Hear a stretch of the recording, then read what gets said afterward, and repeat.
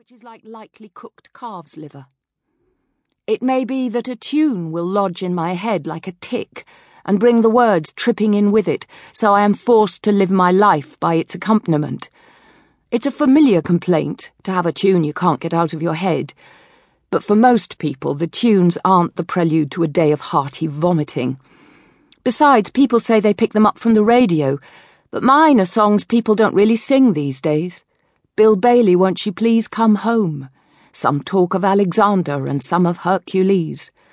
My aged father did me deny, and the name he gave me was the Croppy Boy. Today, the day I see the ghost, the problem's just that my words don't come out right, so I have to be careful at Mr. Ewing's.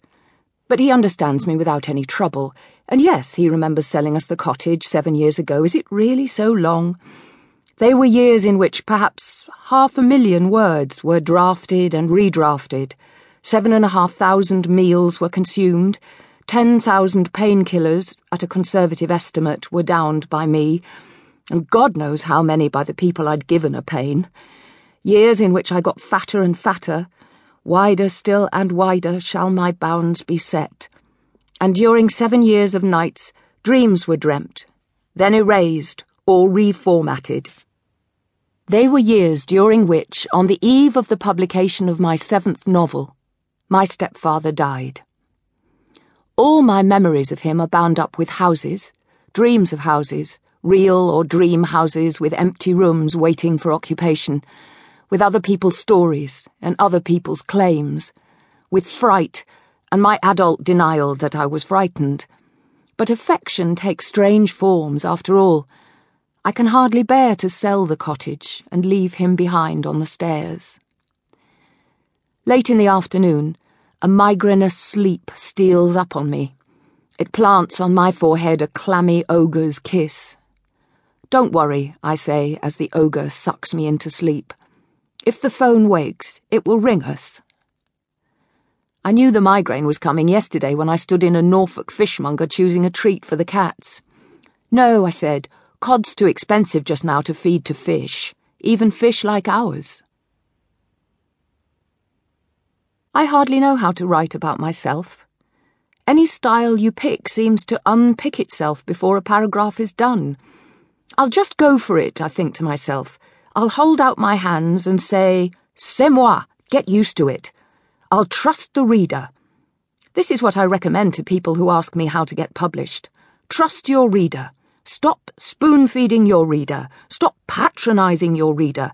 Give your reader credit for being as smart as you, at least. And stop being so bloody beguiling. You in the back row, will you turn off that charm? Plain words on plain paper. Remember what Orwell says, that good prose is like a window pane. Concentrate on sharpening your memory and peeling your sensibility. Cut every page you write by at least 1/3. Stop constructing those piffling little similes of yours. Work out what it is you want to say, then say it in the most direct and vigorous way you can. Eat meat, drink blood, give up your social life, and don't think you can have friends. Rise in the quiet hours of the night and prick your fingertips and use the blood for ink. That will cure you of persiflage. But do I take my own advice? Not a bit. Persiflage is my nom de guerre. Don't use foreign expressions, it's elitist.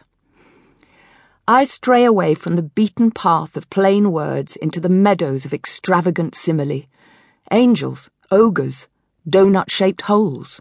And as for transparency, window panes undressed are a sign of poverty, aren't they?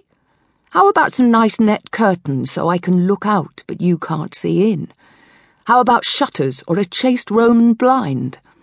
Besides, windowpane prose is no guarantee of truthfulness. Some deceptive sights are seen through glass, and the best liars tell lies in plain words. So now I come to write a memoir, I argue with myself over every word. Is my writing clear, or is it deceptively clear? I tell myself, just say how you came to sell a house with a ghost in it.